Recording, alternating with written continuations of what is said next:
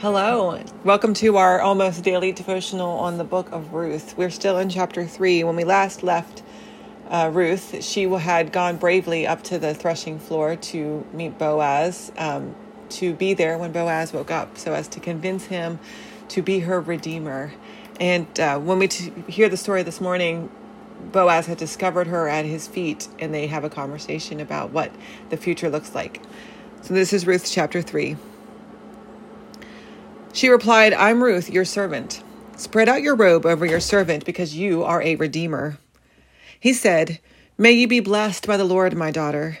You have acted even more faithfully than you did at first. You haven't gone after rich or poor young men. And now, my daughter, don't be afraid. I'll do for you everything you are asking. Indeed, my people, all who you are at the gate, know that you are a woman of worth.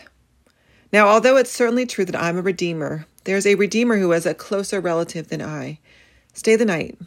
And in the morning, if he'll redeem you, good, let him redeem. But if he doesn't want to redeem you, then, as the Lord lives, I myself will redeem you. Lie down until the morning."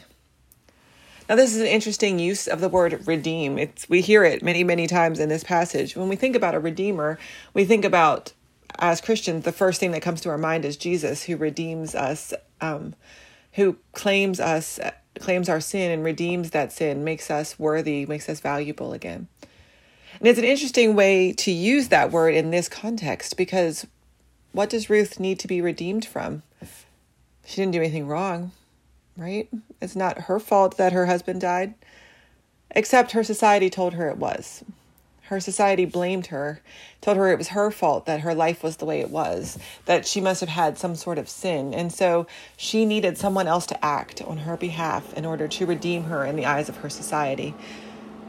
She needed Boaz to marry her in order for her to have worth and value again.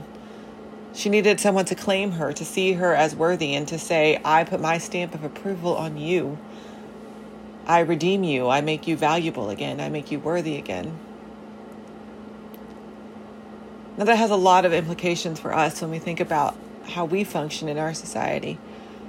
How many people do we see and we claim that they are without worth, without value? Or we point their fingers at them and say that it's their fault. Their life is this way because they did something wrong. They must be sinful. They must have done bad things. And so that's why their life has fallen apart. Or that's why their life is this way. Or that's why they got sick. Or that's why they got whatever. And are they in need of a redeemer? Are they in need of someone to reach out to them and say, "You're not the worst of your decisions. You're more valuable than that"?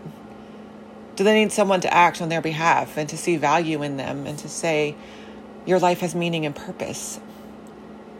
Are there people whom we could redeem? People we could reclaim? Who we could give value to? Can we act on their behalf? Say, "You are worthy and valuable and important." God bless.